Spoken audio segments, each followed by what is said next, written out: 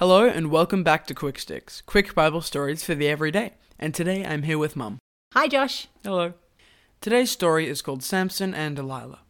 Last time we heard about a man named Sampson. Can you remember what was unusual about him?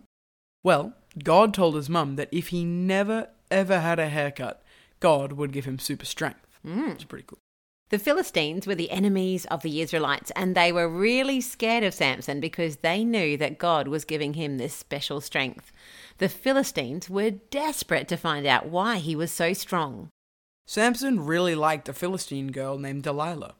The Philistines went to her and said, "Make Samson tell you what makes him so strong, and each of us will give you 1,100 pieces of silver." Well, Delilah thought that this was a great idea.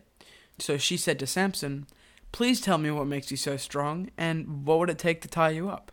Well, Samson knew that she was tricking him, so he said to her, "If I were tied up with 7 new strings, then I would be as weak as everyone else." So the next day when Samson was asleep, Delilah tied 7 new strings around him and hid some of the Philistine men in her house. Then she called out, "Samson, the Philistines have captured you." But Samson then easily snapped out of the strings and was then able to beat the Philistine men. Then Delilah came again and said to him, "You've been making fun of me. Now please tell me, how can you be tied up securely?" This time Samson told her that if he were tied up with new ropes, he would be weak. So that night she tied Samson up with brand new ropes and called out to the Philistines to come and capture him. Again, Samson woke up and easily snapped the ropes so he could escape.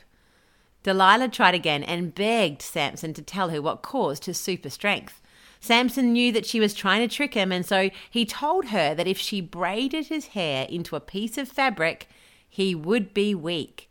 So that night, she tried braiding his hair while he was asleep, but, of course, once again, he was easily able to escape. Now Delilah was desperate to find out Samson's secret, and so she asked, "How can you love me when you don't even share your secret with me?"